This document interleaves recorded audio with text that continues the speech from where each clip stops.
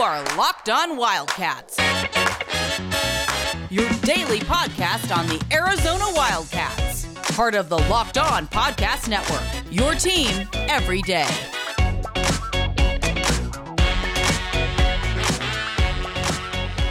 Thanks for keeping it Locked On Wildcats. We're going to combine, we're going to do basically two episodes here, and we're going to get them uploaded here. So, you know what? If you're really bored on a Friday and you're saying, man, I need some Locked On Wildcats in my life, first of all, you're not the only one, but at the same time, you probably got some issues. I would argue, second or thirdly, you're about the coolest person in any room there is. Yes, I would agree with that. Oh, sure, everybody else can go to the trendy club and drop $27 on a watered-down martini, but what are you doing? No, not doing any of that. You're listening to Mike Luke, John Schuster, Locked On Wildcat Podcast, Friday night, saving money, more information. That's just intelligence to the highest degree, and thank you for it. And we have some more listeners. We have some new I have a new read as well. Oh, do you now? Let me look it up on my screenshot. Yeah, please do. Quick. Yeah. Hold on, Schuster. You talk about Lute Olson for a minute. All right, sure. While you do administrative Right. duties. By the way, did you see this picture that I took? That is. We'll talk about that. Yeah, go ahead. Right. Yeah, for sure. Go ahead.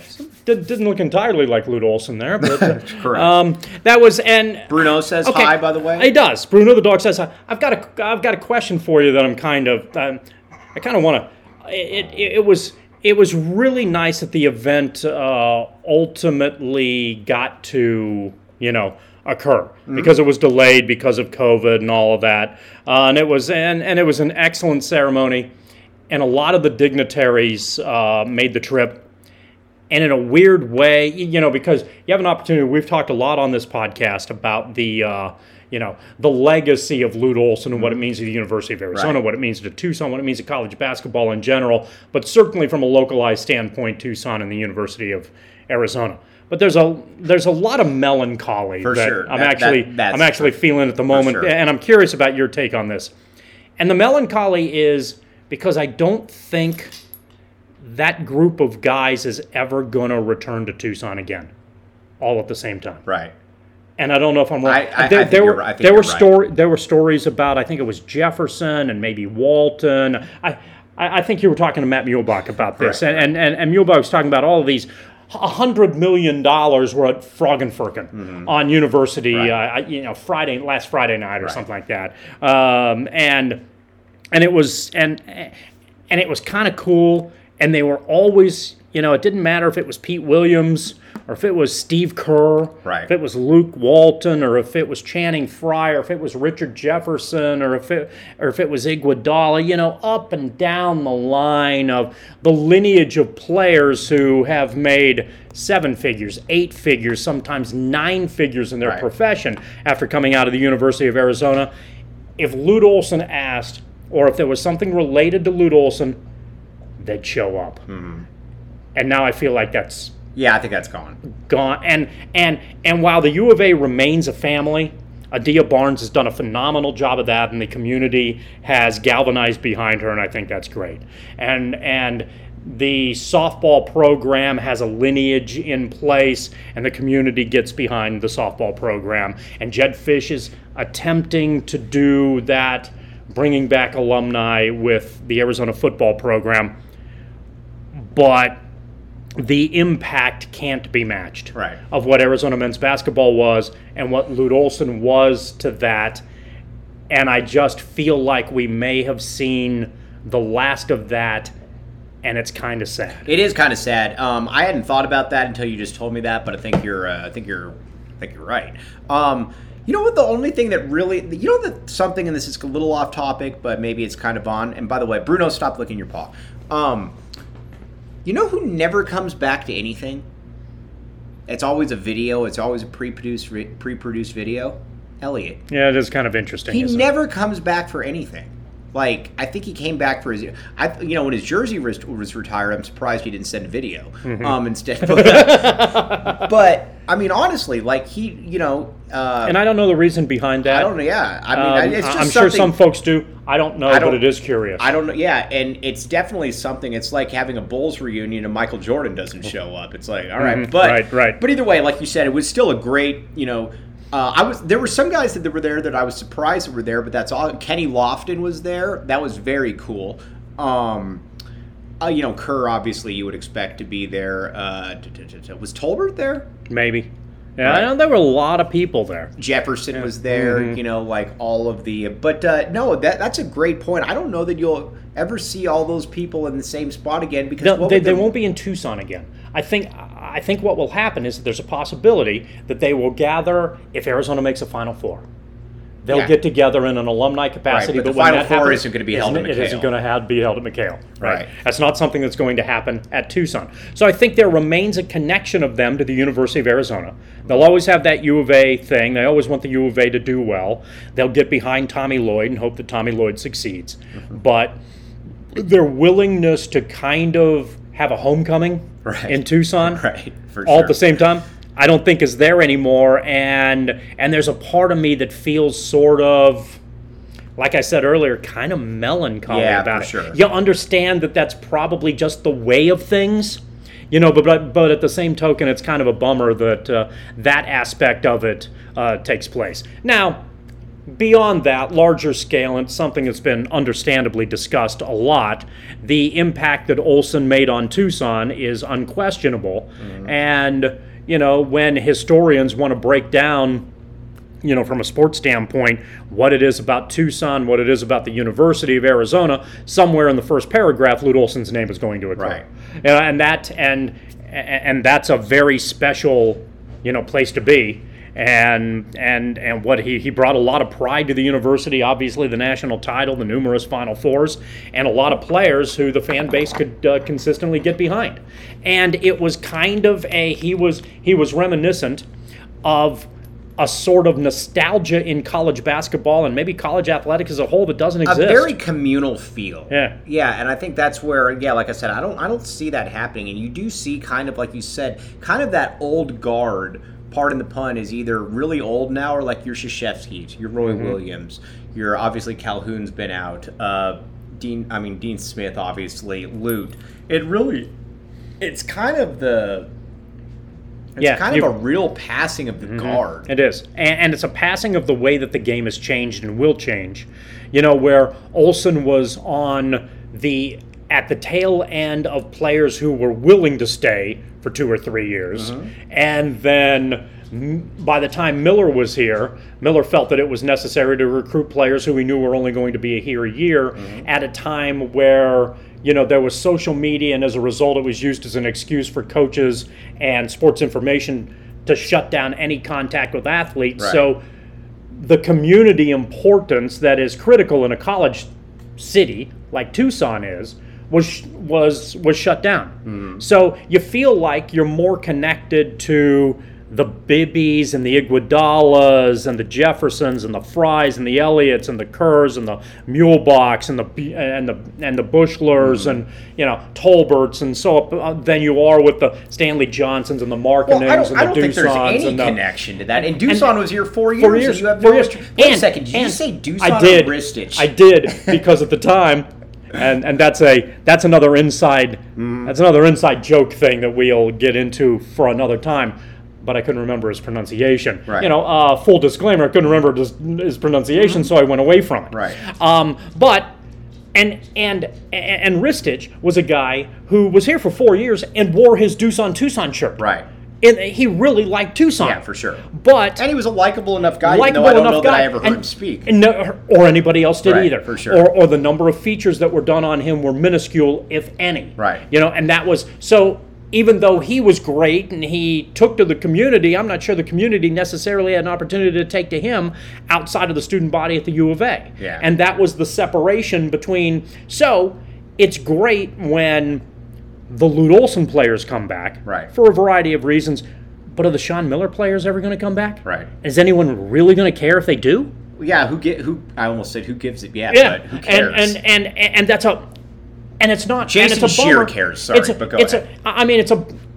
It's not a knock toward, and I don't mean it to be a knock toward Ristich and Solomon Hill and Stanley Johnson and DeAndre Ayton and so on and so forth, but it feels like they may never have any purpose in returning. I think that's exactly. And I wonder if anyone will notice if they did or didn't. Right. All right, let's take a quick break. I'm actually hold on a second. Here, I found it. Oh, sweet. That's right. All right, here's the new read. Sweat block. So you know what? If you're watching the U of A or a San Diego State game last week and you had bet some money like I did, and it's gone now, you might have been sweating a little bit. You might need some sweat block. I don't know a ton else beyond sweat block other than the fact that it comes very highly recommended. So make sure that you stop by and get some sweat block wherever you can. Because, well, I hope it lives up to its name. Because sweat block is something, you know, when you've got a blockage of sweat, that's what you're looking for. Well, it is, and I know it. I know in the early stages we're making light of it here. But if this is an issue for you, and if this is a product that can take care of it, dude, why wouldn't you? Why wouldn't you? Right. Give it a try. We've already told you about the greatness that is rockauto.com. Right. That is Built Bar. By the way, that's another read that I'm going to throw in right good. here. I can't wait. Built Bar. And you know what? Here's the thing. Generally, if you're going to need sweat block, you've probably been doing something. That's an excellent point. And your protein levels are probably down. You know what they need to do? They need to be replenished. Damn right. And where in the hell would you find anything other than Built Bar? I'm going to tell you where the hell in the world. Right. I did some homework on this, Mike Luke. All right, not just one location. You didn't send me a Built Bar newsletter like you did rockauto.com. That's true, I did not. But I did a little research, some obvious research. I'm disappointed it took me this long to figure this out. Okay, because I've been mentioning on our Locked On podcast for a while that what you do is you go to GNC, because it's something that's not mentioned in the read for some reason. You got to figure out where you can find this damn thing. Well, you can find Built Bar at GNC. You know where else you can find Built Bar, and it's obvious. Amazon.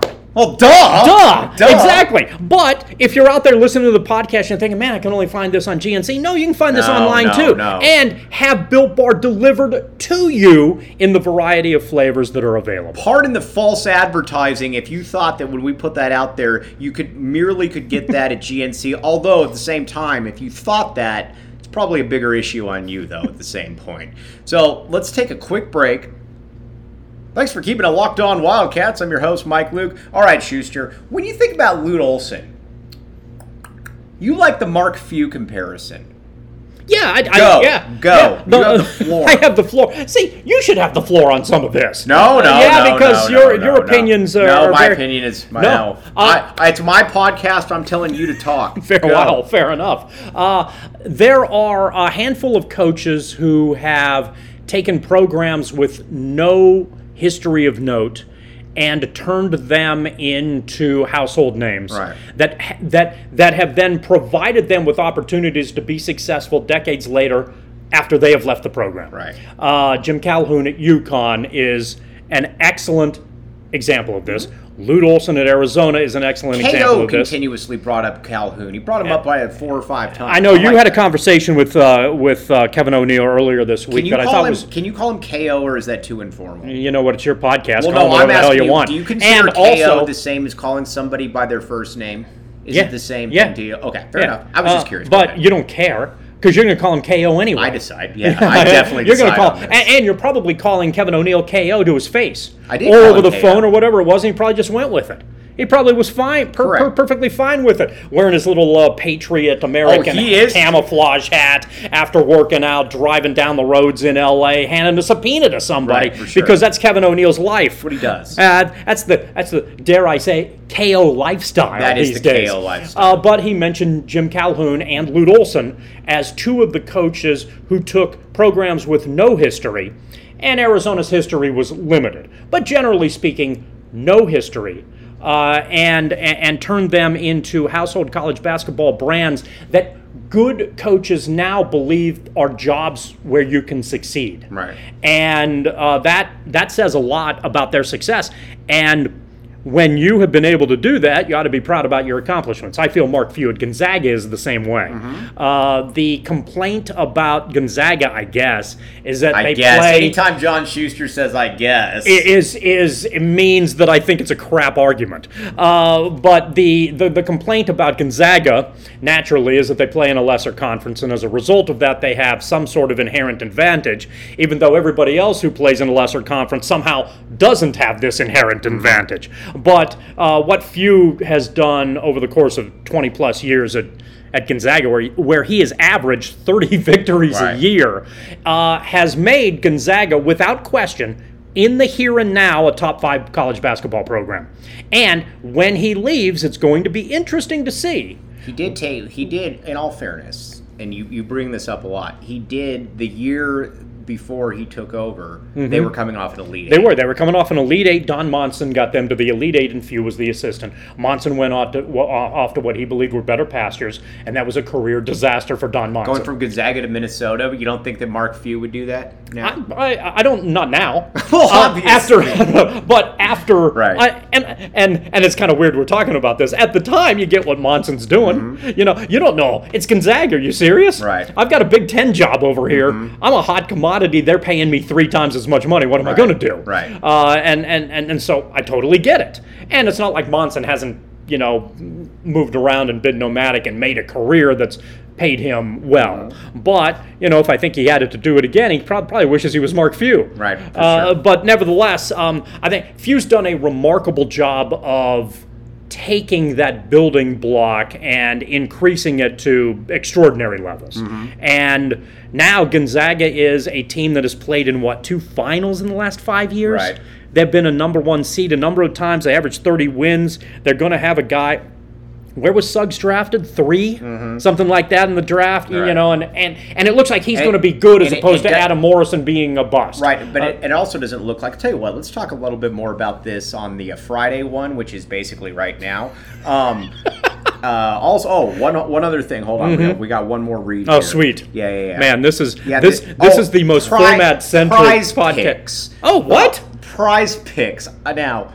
I love what Locked On is doing here. I know. All right, talk to me about what do you think Prize Picks is? I have a feeling that it has something to do with betting. Yeah, I think it does too. I have a feeling it might be a service with a bunch of data that perhaps helps people try to get the upper hand. Without going into any detail on Prize Picks, right. I will say that if they're on Locked On, they're good. Period. Locked On speaks for itself. I'm assuming Prize Picks speaks for itself. We'll find out more about Prize Picks for you tomorrow. Well, in about 10 minutes. Keep it Locked On Wildcats.